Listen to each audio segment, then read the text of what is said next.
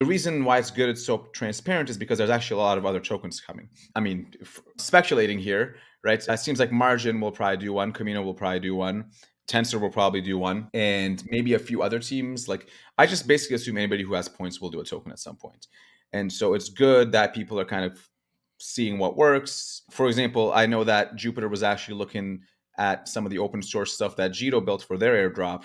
And so now it's building on top of that. And so if we can kind of get this going, then we just keep improving the ecosystem more and more.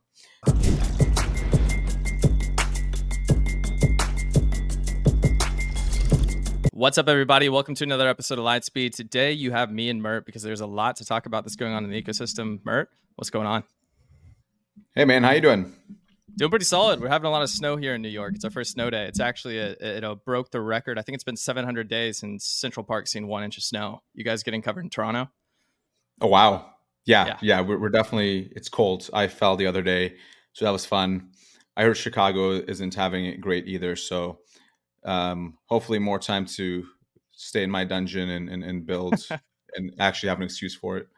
Yeah, the cold weather is good for crypto developers. Well, we haven't had a roundup in a while, actually. There's been a lot happening. I'm not going to go through a list of it. Probably the biggest one was the ETF announcement last week with Bitcoin's spot ETF. But today there was another big announcement with the Saga 2 being announced, or at least a pre-order of the Saga 2, which is funny. Just a few weeks ago, I remember Anatoly went on a podcast saying how few orders they actually had, just like a few thousand on the Saga.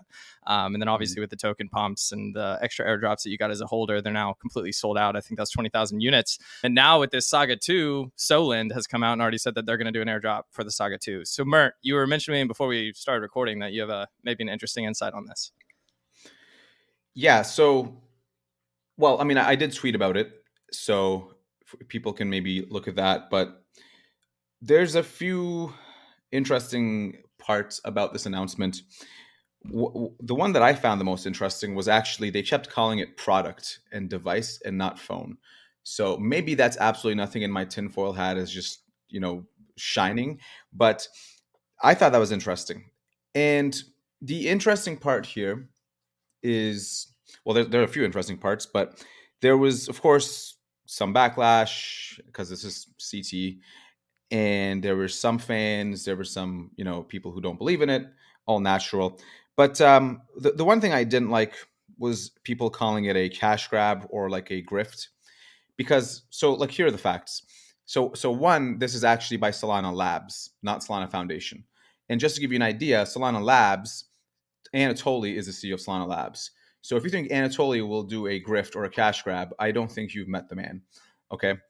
And number two, people think this is a cash grab. And, to think a hardware device is a cash grab is extremely silly, because the margins on hardware devices are basically non-existent, right? You don't really make money on these things, if at all, right? Unless you're Apple, in which case, of course you do. But, the reason why you see so many software startups succeed and do well, but basically never any hardware startups, is because it's an impossible task. The margins are crazy.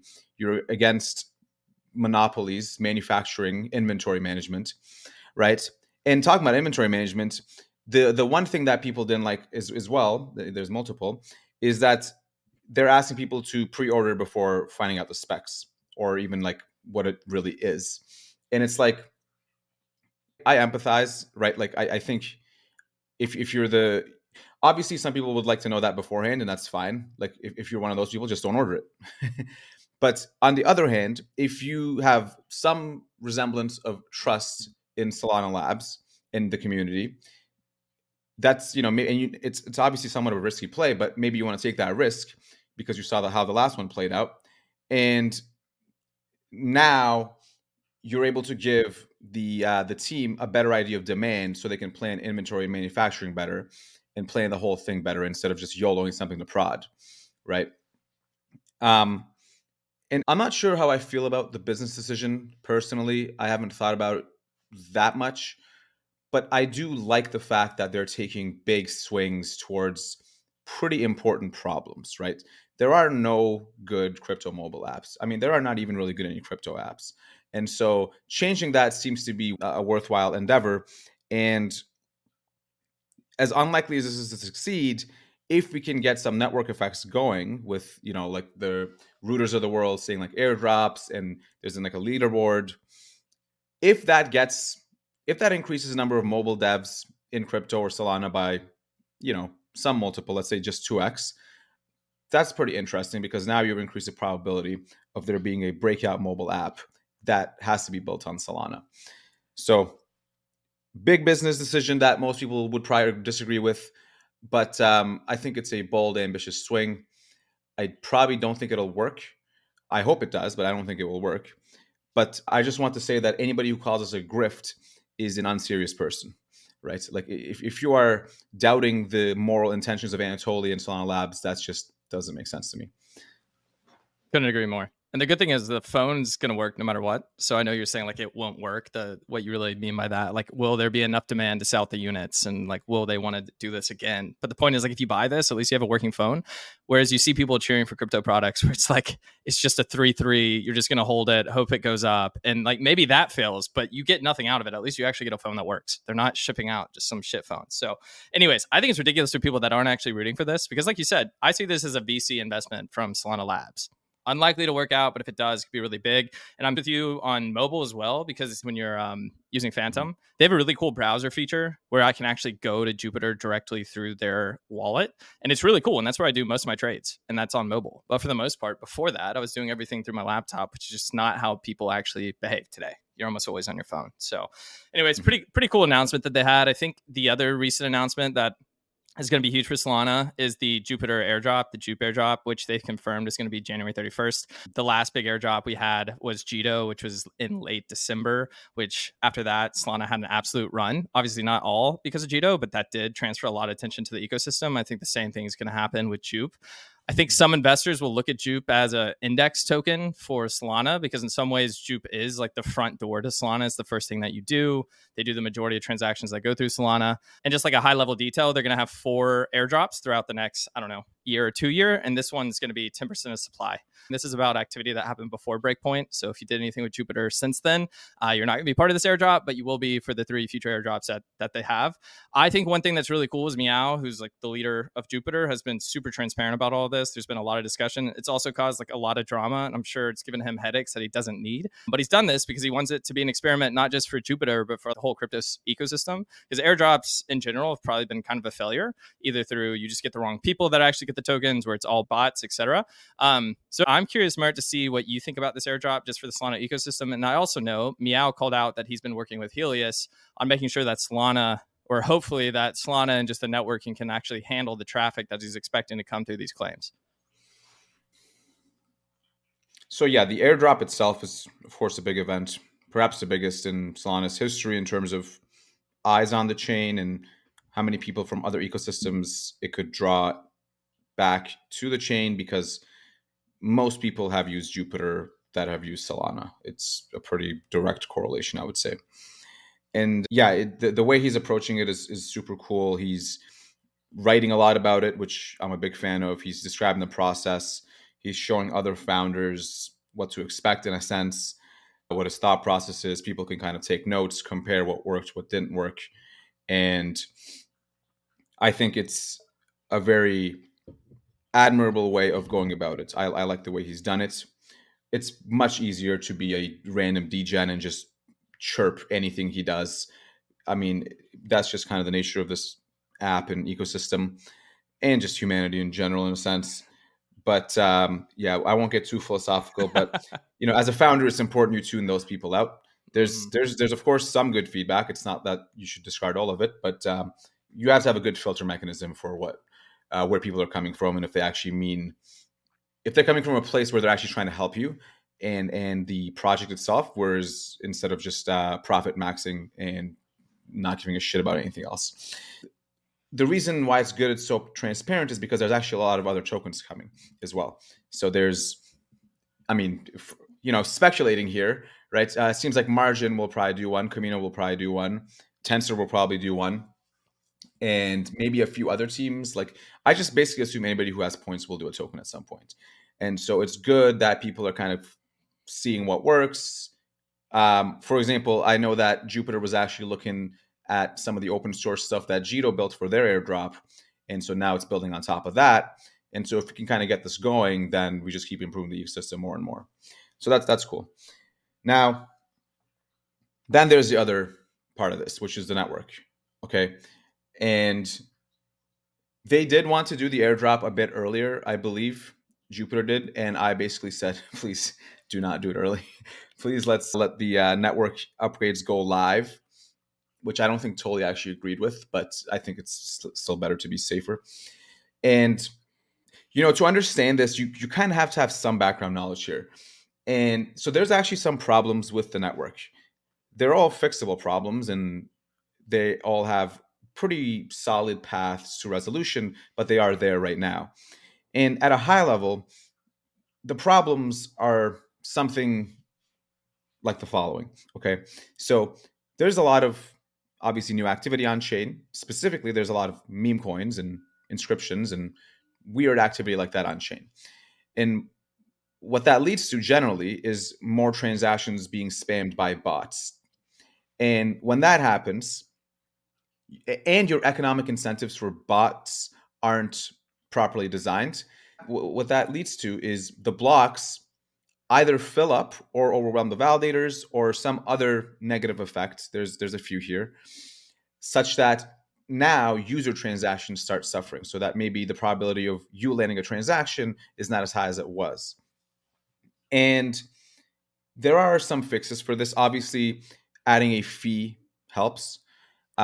What people might not know, and we talked about this with Eugene in a previous episode, the transaction fees aren't fully deterministic, which is to say, if you do pay with a transaction fee, it is not guaranteed that it will land in that block right away. Okay. Now it will land most likely in the next slot or maybe the slot after, because the transactions keep getting forwarded and forwarded. But if everybody's doing this, then it's possible that it still doesn't make it in. And so the overall probability is lower. Now, there are fixes coming for this, but that is currently the case. And so that is to say, I think probably what will happen is the chain won't break or anything. I think the chain is in a good enough state such that a much higher load won't break it. The effect that it will have, most likely, is that the user experience will suffer. Some people will be able to get transactions in ASAP, some people not. It's just going to be kind of like a standing in line to get to the store, which obviously isn't great, but it's better than before. And there's also other fixes coming to make sure it obviously gets much better than that. And there's some smart ways to get around this, and we're talking with Jupiter around how to implement those. Maybe you do a claim process instead, and maybe you make the liquidity unlock in such a fashion to not be bottable, etc. So there's some interesting things here. And so they're actually using the meme coins, or the thin out of air tokens, let's say, for load testing the network, which is actually a pretty smart idea. I actually really like that. Obviously, users kind of have this thing where it's like, well, you're going to dilute the supply or something, and it's like, no. These are not. There's not that. Anyway, so it should be fun. I don't think the network will break. I do think the user experience will suffer, which is why I've been asking. Well, actually, I'm not even asking anymore. I've been yelling at everybody to consider how they've architected their systems, right? In a bear market, the block space is abundant, and so you can just send transactions, not worry about anything, and it just lands. But now, maybe you're competing against some other resource or player, and you have to get smart about this. You can't just assume everything will work in all cases. You have to add some fault tolerance to your systems. You have to add a fee strategy. So you actually have to think a little bit. And generally, what people just do is blame the RPC, which is fine. But, yeah, blame you guys for everything. I think this is important to talk about because when you talk about Solana and we talk about how it's optimized, performant, you have local fee markets and all these things, they don't understand that everything's not at an end state yet. Even look at Arbitrum. They have a single signature, and that even went down a month ago, right? These are very complex systems, and the traffic, this isn't just users claiming tokens. So you're going to have airdrop holders claiming tokens, but they're going to have a liquidity pool for the JUP token, and it's going to be bots hitting that pool, right, to try to arb a profit.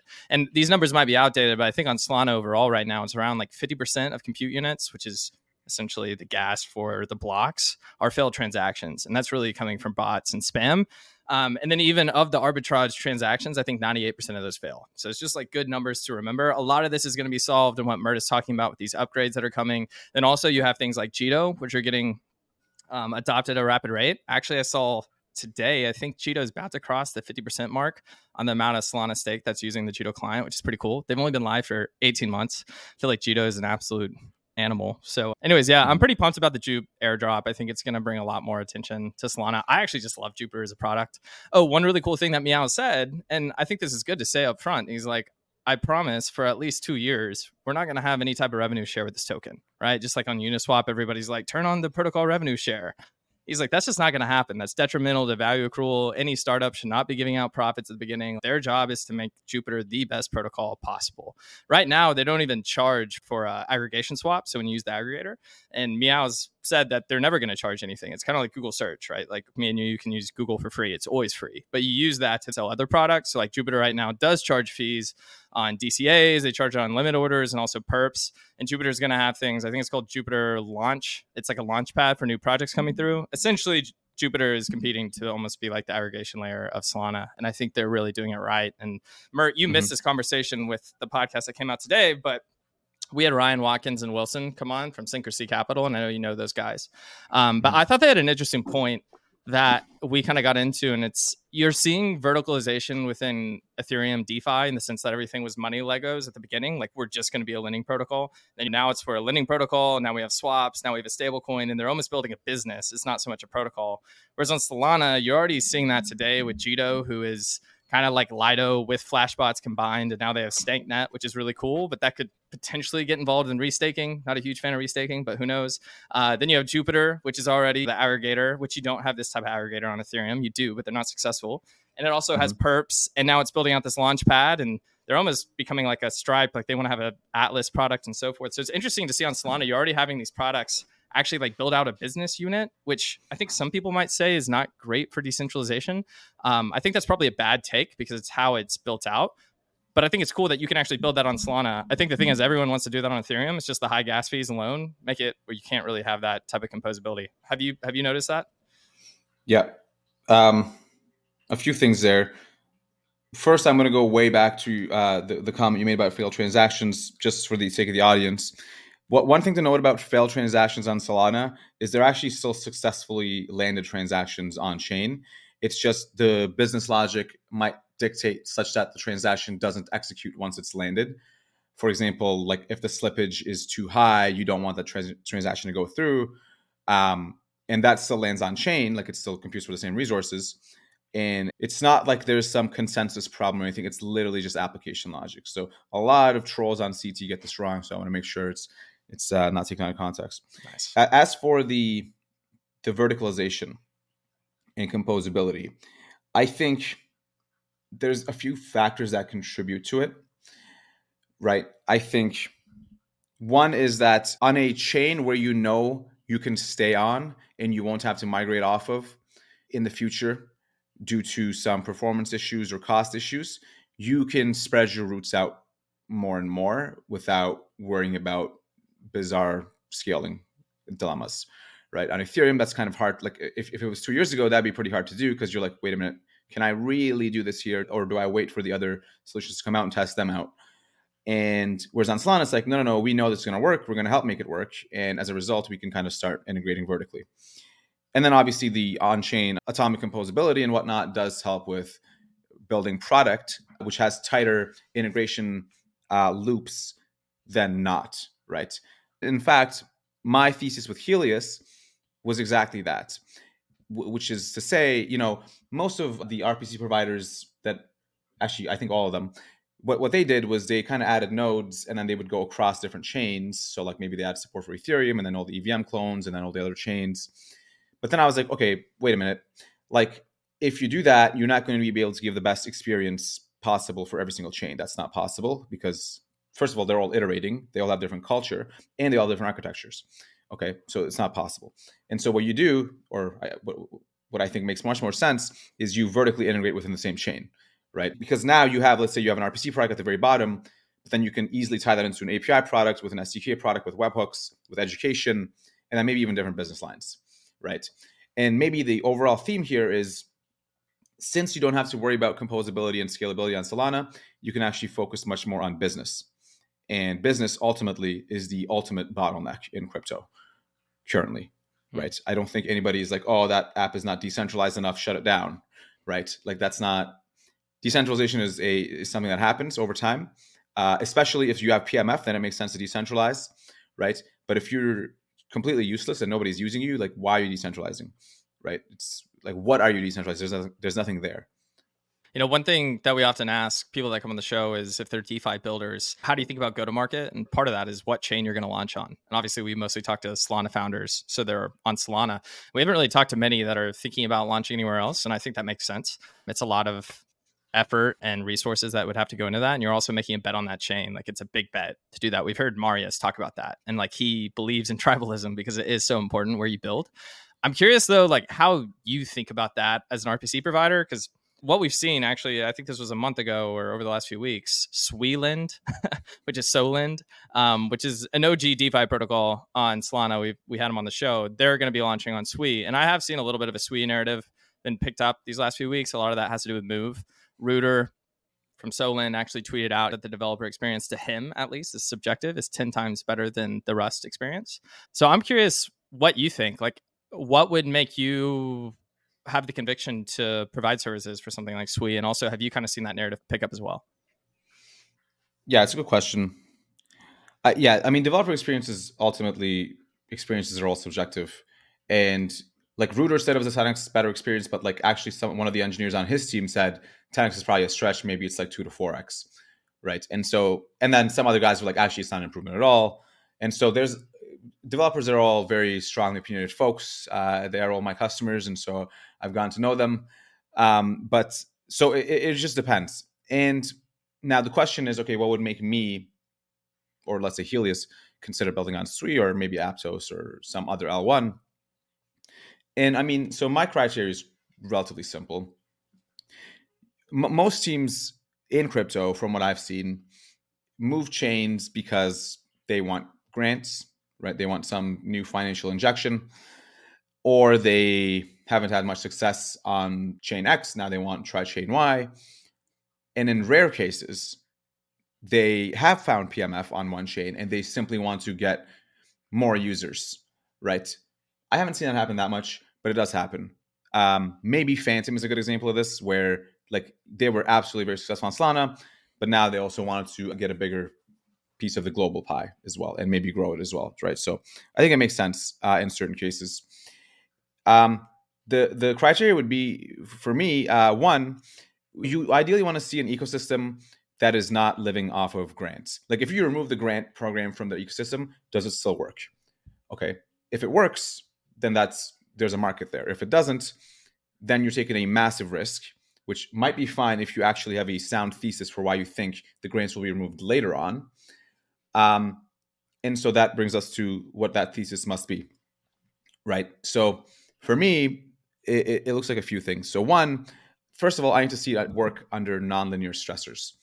So one thing that I don't like about these L1s or L2s is that they do these very controlled, incentivized tests and say like we did like a gazillion TPS. And it's like, okay, the actual stressor is unpredictable happening to you, not things you literally control throughout the entire process.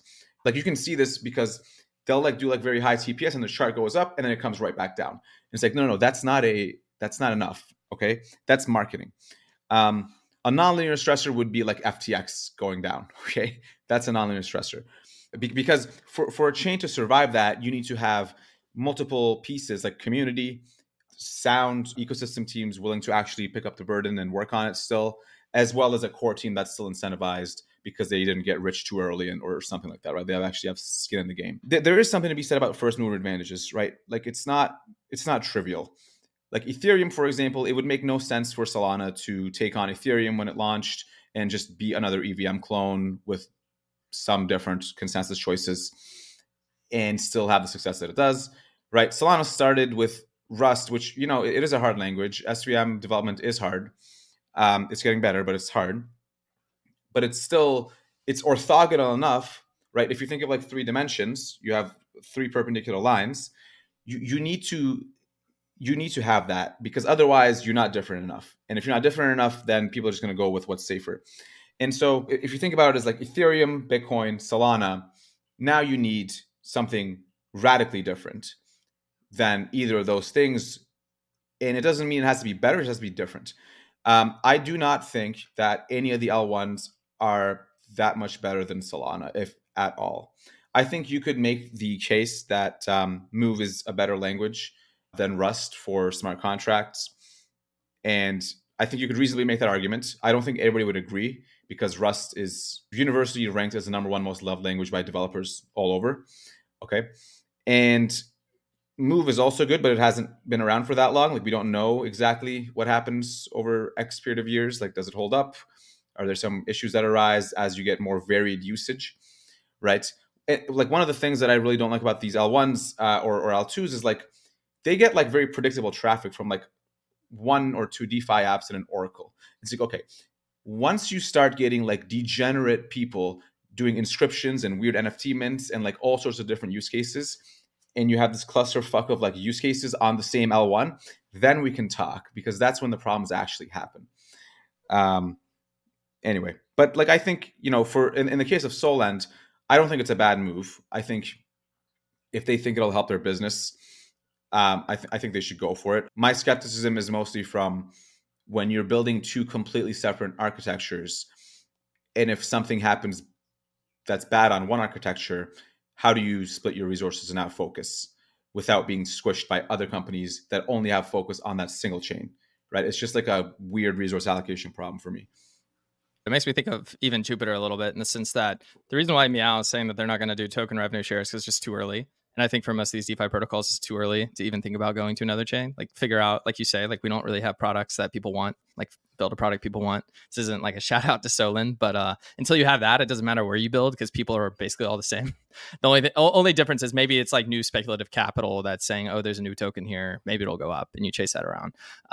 That is one interesting thing about Solana, is you would think that meme coins, which have had a pretty good outing in the last few months, will do even better than most chains, just because it's all on one chain. It's a global state, right? And the fees are so cheap. So to me, I didn't trade meme coins at all, and now I have a problem. So, and that's all because of Solana, Phantom, and Jupiter. So hopefully those do well for me over the next few months. Quick break to tell you about an upcoming event I promise you don't want to miss. It's Blockwork's biggest and best institutional conference called DAS London. It's a 2-day event happening in London this March, where we're going to have over 700 institutions, 130 speakers, and a couple thousand of us all under one roof. Crypto is in a position for the first time to actually onboard these institutions, and they're showing up. We have companies from BlackRock to Visa launching real products in the space. We have the real world asset narrative taking off. We have things like payments that have been exponentially growing. And then we have things like DePIN happening in the Solana ecosystem. There's a ton of capital right now in this institutional space. It's going to be coming on chain. It's going to completely change the industry.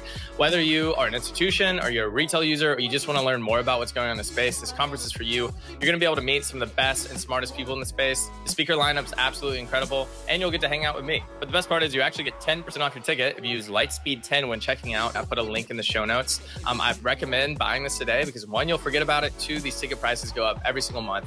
So anyways, I hope to see you there. Now let's get back to the show. I was talking to the guys this morning. Probably shouldn't bring this up, but it's my hot take. And I don't have strong conviction on this. I do think in the long run, most applications are going to want their own app chain. Like, they're just going to want their own infrastructure that they can control. Not everything, but the majority of it, especially if they're successful. I think that even with that, because Solana's whole thing is you can build whatever you want here, right? It's like one global state, get the advantages of composability. I think that's true, and it's going to hold up for a long time. And then people are going to be like, oh, the app chain thesis is back in style. And it's like, no, it never went out. Like, everybody wants their own app chain, right? Like, it makes sense if it was easy. The problem is you try it and it usually fails. But I just think base layers like Solana and Ethereum will always have value in that case. And it made me think, because Jay from Jog tweets out a lot about how he thinks validator sets are basically overemphasized, and that you don't need a massive decentralized validator set, aka like Solana has 2,000 nodes. Like, is that really something you need? Does Ethereum need, all these home stakers? I don't really know. I think most use cases probably don't. He says that he thinks 36 geographically distributed validators is enough to have censorship resistance and neutrality. I see you shaking your head there. I think it's enough for some use cases. I think it's enough if you have a game that you want to play and you just want to put in $40 and you kind of just trust that ecosystem, like, hey, if you rug my $40, you use your reputation, I don't lose all my money.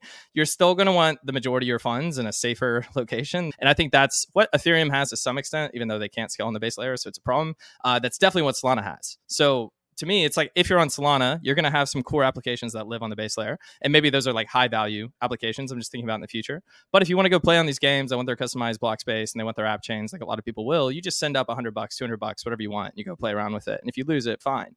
But in that case, I still think Solana has a massive future there over something like an app chain. And the analogy that I give, and I'm terrible with analogies, Mark, because I know I just talk about Web 2 since I'm not a developer, is just that's exactly what Amazon has done, in the sense that they built an extremely successful product with AWS and they outsourced it to other companies, right? Like, you can use AWS, but they dogfight it themselves. They also built an amazing freight and delivery network, right? That they built that for themselves. This is me thinking about Solana, like stress testing the infrastructure and making a really, really freaking good product. But now, like Shopify, for example, they've partnered with them, and Shopify is kind of like an app chain. And now you can check out with Prime if you hit certain criteria. They're almost like outsourcing some of this value that they've built. And I think Solana will always have a future there. And so will maybe like Ethereum. But anyways, I know that was a bit random, but that's just my thought process there. Yeah. Well, I certainly agree with, if an application gets sufficiently successful over time, it probably will tend to look more and more like, it'll definitely look to build its own app chain. That's what I would do, assuming your app doesn't actually need global state. The validator thing is, in my view, I think that's just bad, false. Like this actually goes back to what I was just saying like 10 minutes ago, which is, you can't just be a little different. Like, you have to be very different. Otherwise, why? Okay, so for example, if you are a bank manager in, I don't know, Silicon Valley Bank, and you're debating putting stuff on the blockchain or something, okay, now you have two options. One is 36 validators, which is actually probably less than Swift network itself, right? Swift network is actually kind of a blockchain in the sense that you have a lot of these entities. It's obviously permissioned. Or do you have something that's just beyond reasonable doubt, obviously decentralized and secure, right? Which is, say, like 5,000 nodes or something, right? So that's a completely different equation. That completely affects my business decision.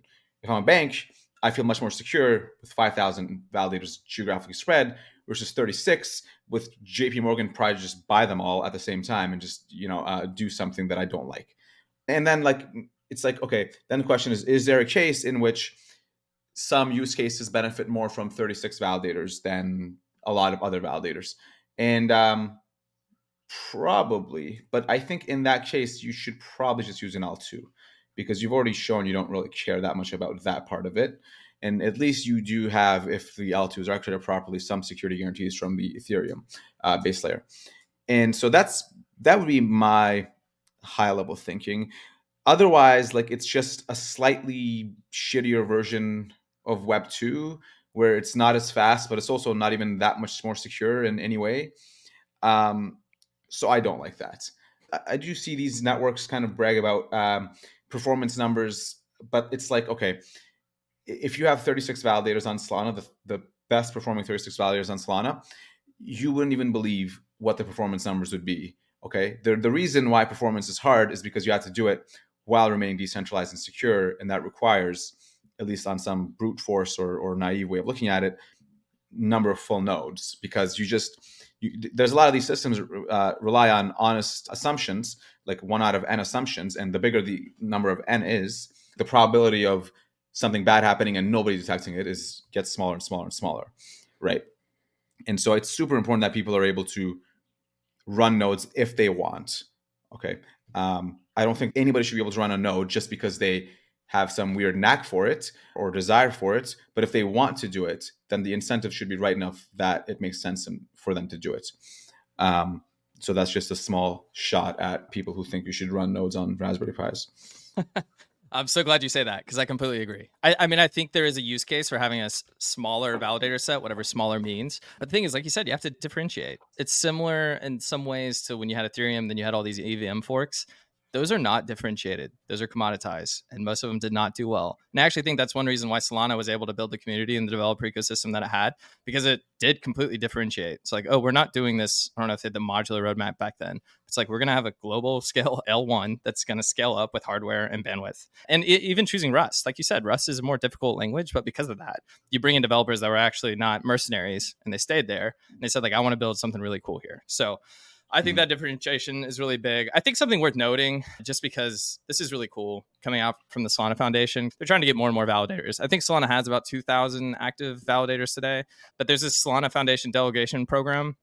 Essentially, what they're trying to do is help new validators upstart. So what they're going to do is they're going to pay 100% of the voting fees for these new validators for the first 3 months. And that kind of winds down over a year period. So they're going to pay 100%, 75%, 50%, and so on. And then they're also going to match outside stake. So if you're a new Solana validator, and let's just say you've gotten 100,000 SOL, they're going to actually match that SOL and give you another 100,000 SOL. And they will match it up to 100,000. So if you then attract 200,000 SOL, they'll still only give you 100,000. And there's also just going to be a general base amount of SOL that they give to all validators in this program.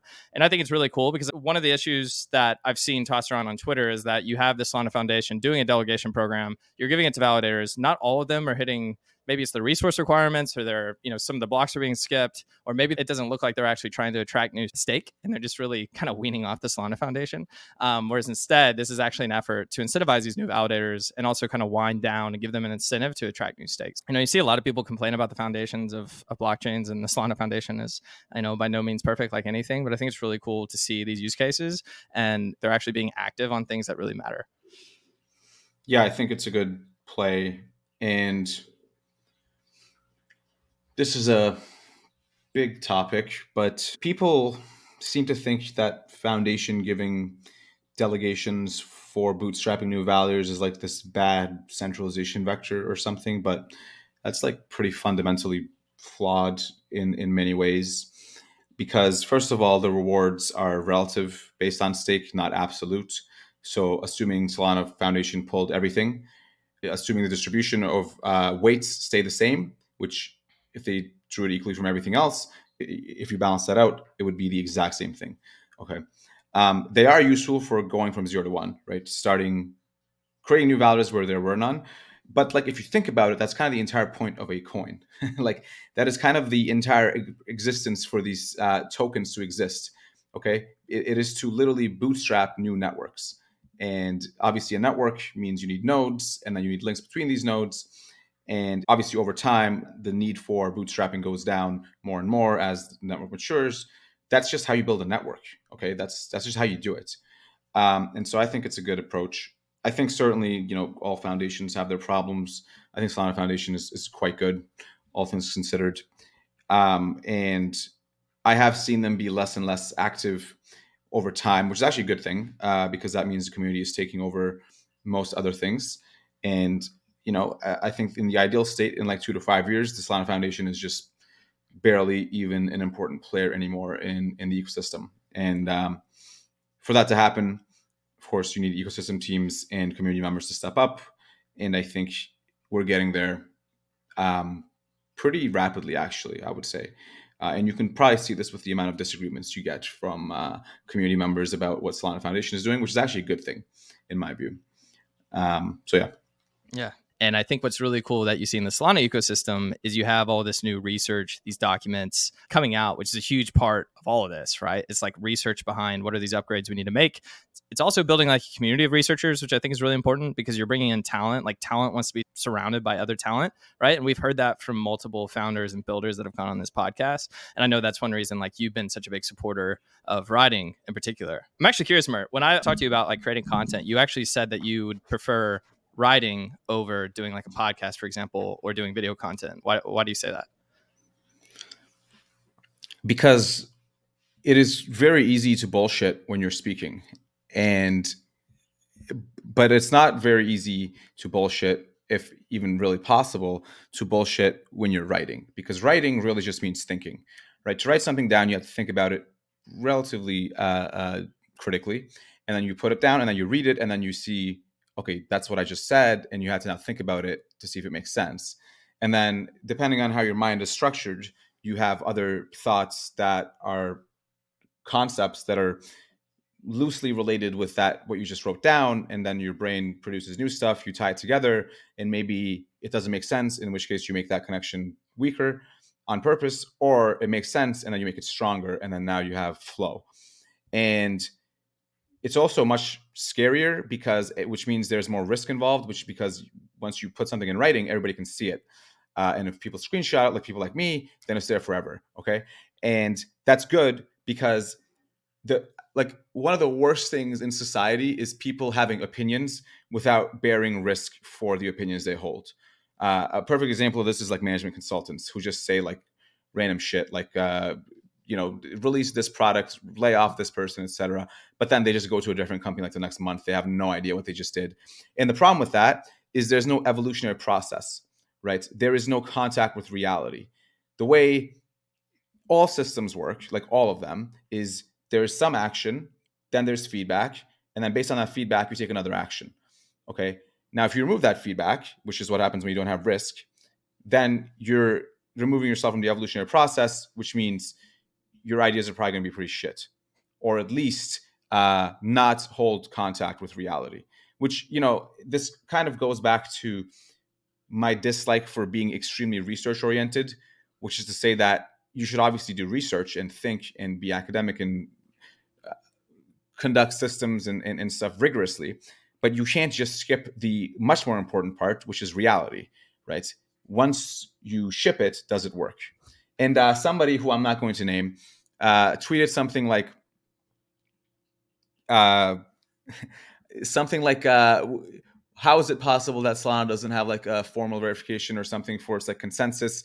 Are we just blowing balloon party animals here or building the future of crypto or something? It was from another blockchain, like one of their co-founders. And then I like reply guide him. And I was like, maybe if you focus a bit more on shipping, you would have more users. Did you not just have an outage for an entire 2 days the other month? And then he deleted the tweet.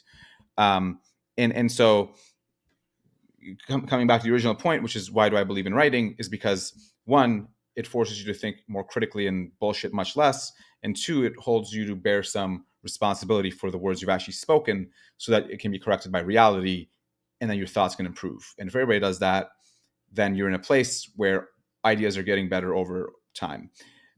And like there's also the much more smooth brain version of this, which is to say that when I Google something, I want to see fucking results for it from other people instead of just seeing some weird Solana docs that are outdated, right? I want to see Tolly's blog posts, just like Vitalik's blog posts, I honestly think are a key success driver for the entire Ethereum ecosystem. Like, imagine the success of Ethereum if he did not write those blog posts and just kind of shit posted on Twitter randomly. Okay. I think Ethereum was obviously still be successful, but I'm willing to bet that the blogs have at least helped attract a lot of talent because they see, oh, wait, I agree with this guy. He has good thinking. I'm going to help him.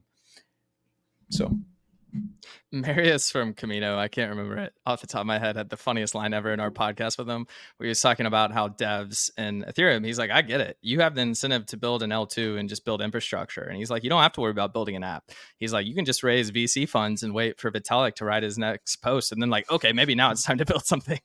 And he's like, on Solana, you don't have an excuse because the infrastructure is there. Now, like we talked about earlier, it's not perfect, but like you can actually build applications. You don't just have to build infrastructure.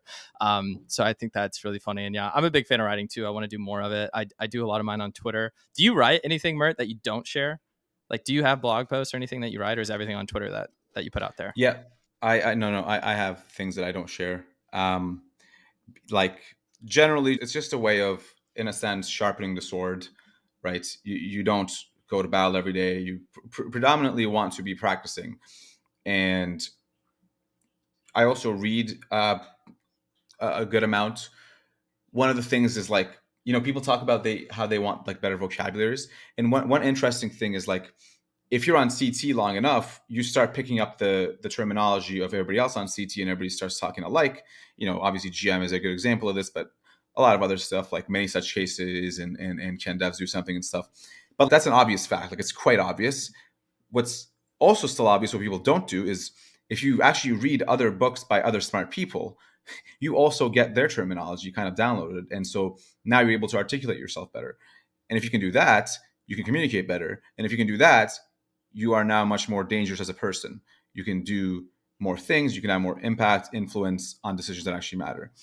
And so that is why, and I think I'll be doing this for a while, I've been urging a lot of people in crypto specifically to write more, read more, write again, and then kind of just keep repeating that. It just sounds so obvious, but so many people just don't do it. And I think it's something that's helped me quite a bit, right? So like I'm still the same exact person I was 5, 6 years ago, I would say. The only thing is I just write more now. That's it.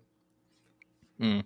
Yeah, I'm no master of that at all. I would give tips to people that are looking to get started in this because I remember when I was, it's like, wow, I don't have any special insights or ideas to write about. When I first started writing, what I did is I just found old articles in crypto, which is like 2018, 2019, and then I'd almost summarize it and then add my own ideas and update it for what's going on today. And I think that's a really easy way to get started with writing if you think you don't know anything. And now what I do is when I'm just reading on Twitter or I'm reading a blog post, I'll just make a note or two for something I found interesting. And then I'll kind of like save that on the side. And then eventually it just kind of pops in your head when you see something else. And I put it out on Twitter. I should probably write a blog post so you can actually like think through your stuff. But Twitter is great because you put it out there and you get feedback very quickly. So anyways, I think we've covered the writing bit quite in length. One last thing I'm curious from your end is, we're in 2024 now, it's January. What are you maybe looking forward to in Solana or just crypto over the next year? Like, is there anything, like we've talked about the Jupiter airdrop, is there anything else going on in the ecosystem or that you're working on that you're hoping to see play out? Well, a few things. So one, I would like these teams to launch their tokens, please. That would What do be you think is nice. holding these teams back? I mean, besides, I'm sure some it's regulation, but what else would it be? I'm sure it's a case by case basis, but I think like the answers are generally pretty straightforward. So one is probably going to be that they probably don't want to compete with Jupiter because Yeah. for attention's sake. Two is obviously going to be regulations, and depending on like lawyers move slow, and people also generally like to time certain things, which I think is a colossal mistake. Which because it's just never going to happen. You're like anybody who thinks they've timed something is generally quite wrong. Like Kobe even said this the other day, right? Like I think everybody saw that weird like Telegram chat that went viral about how he predicted the ETF stuff, and then he replied, he's like, actually, I kind of changed my mind on this, and I do that all the time. It's just it's very easy to look back and say hindsight bias and whatnot. So regulation, competition, timing the market, and also I think it's like a token is an irreversible decision, right? Jeff Bezos has this framework where like you make decisions as fast as you can as long as they're reversible, because worst case you just reverse it and do something else. An irreversible decision is a massive gamble. It kind of dictates the fate of your company in a sense, right? So I can see why these teams are quite slow and calculated and measured in releasing these tokens, because if you release a token wrong, there's a very real chance that your company just completely fails. that's pretty messed up, right? It's like going public. Imagine if a company in Nasdaq on the Nasdaq just went public after like 9 months. It's like, okay, I don't know, that's a very different paradigm shift. And it's like, we saw this with Starknet, the guy, his family is sick, so he had to step down. And then you have all these airdrop farmers like giving him death threats. It's like, so you're a startup founder, which is already pretty difficult. You're a startup founder in Solana, which is much more difficult. And then now you're a startup founder on Solana doing a token. That's just impossible, because if it goes wrong, even if it goes right, you're going to get a lot of people shitting on you perpetually. Like even Jito's airdrop, I see comments every now and then in their replies saying like, oh, fuck you guys, scam, whatever. Like it's always like people are just really messed up. And so as a founder, I can definitely empathize with the stress that would go through that. I'm sure they're all losing a lot of hair over it. But at least on the other side of it, we do have some ideas of what works last cycle and what didn't work. So I do think at least they won't repeat those mistakes. And so, worst case, you just repeat new mistakes that haven't happened before, and the ecosystem is better off for it. Man, if I was a founder, I think you're right. I wouldn't want a token. I just want some like equity investors, and then maybe I'll do a 10,000 PFP collection and sell that for an equity raise. Because just dealing with a token, and I really like the margin fight team, but I can't imagine the heat they're going to take when they finally do decide to release a token, because they've had this points system going on for a while, and they probably have the biggest degens of all time using their protocol, and like all their limits are basically capped out on their protocol. Like you can't even borrow anymore on almost every single asset, because just all these people coming in for the point system, it's overloaded. And the reason why they do caps is for a safety purpose. They're not trying to like screw people that want to borrow, but it is definitely going to be hectic. And that's another reason why Jupiter is a really good example for these other protocols to see what happens. I mean, Jito was an advantage that you didn't have a lot of maybe bots. You didn't have a lot of farmers at the time because there hadn't been an airdrop yet. And now every single project that does that is going to have to deal with it. So yeah, it'll be an interesting learning experience. Yeah, Jito timed it. Well, they didn't time it actually. I know for a fact that their philosophy was just launch the fucking token as soon as possible. And that was a good strategy. And I think that is the right strategy, because unless you're going to launch in 3 to 4 months because you're waiting for the Solana network to be fully, let's say, in the next version due to like the new scheduler upgrades, probably not much is going to change. And so you probably want to pick up momentum, because it's a game of momentum in a sense. That's how networks work. There's some critical mass upon which the network is more valuable than each individual thing. And so, yeah, it's just very, very, very stressful. I'm not even like Helios doesn't have a token, and I'm already very stressed. When Helios token, when Helios token that. I'll let my lawyers answer that one. I just thought of this because we were talking about Move earlier. Do you know, so Runtime V2 is coming to Solana, and I know there's a number of updates there. Do you know if that's coming in 2024? Because it's going to enable Move, I believe, on Solana as well, the programming language. Do you know if that's coming this year?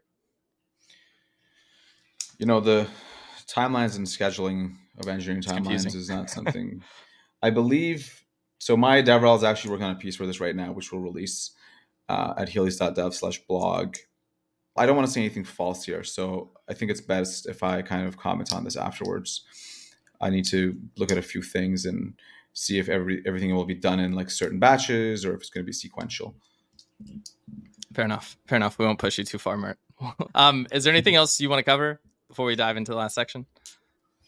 One thing I'm going to put in the show notes of this episode that I really liked was the validator economics piece that you guys put out at Helios. I thought that was super informative. That's actually where I learned about the delegation program from the Solana Foundation. But I'll put that in the show notes because everybody ought to check it out, because one thing that you hear debated all the time is validator profitability on Solana. And Helios did a deep dive on this. Really, if you're new to Solana, or even if you're not new, go to Helios's blog post. You'll learn a lot. I go through and I read every single one. So please read that. Mert, I'm assuming you don't actually write any of those, do you? I'm sure you review them, though. I do review them. You can see the author. I used to write the early ones, and I just wrote like a recent one on Solana nodes, but I generally save my shit posting for the Twitter, and the professionals do the professional blog posts. Gotcha. Cool. All right. Well, everybody go check that out. Okay. Well, before we close off, I've got 2 announcements on here. One, Mert, I was just looking at our past episodes. We have 60 episodes recorded. It's pretty good. Oh, wow. 60. That's crazy. I didn't. 60, man. And then we got, I would guess like 3. 35 or 40, but 60 sounds wild. No, 60. And we got three next week. We actually have a gaming episode that we're recording tomorrow or on Thursday that I'm pretty excited about because we haven't really covered that yet.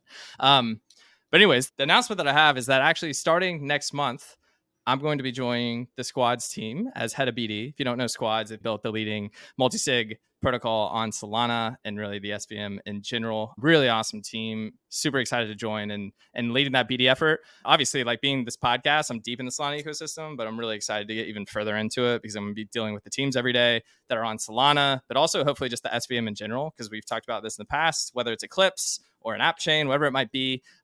Excited to grow the SVM, but more than anything, really focus on Solana. So anyways, reach out to me about that if you're interested in using Squads, but I'll be reaching out to you soon.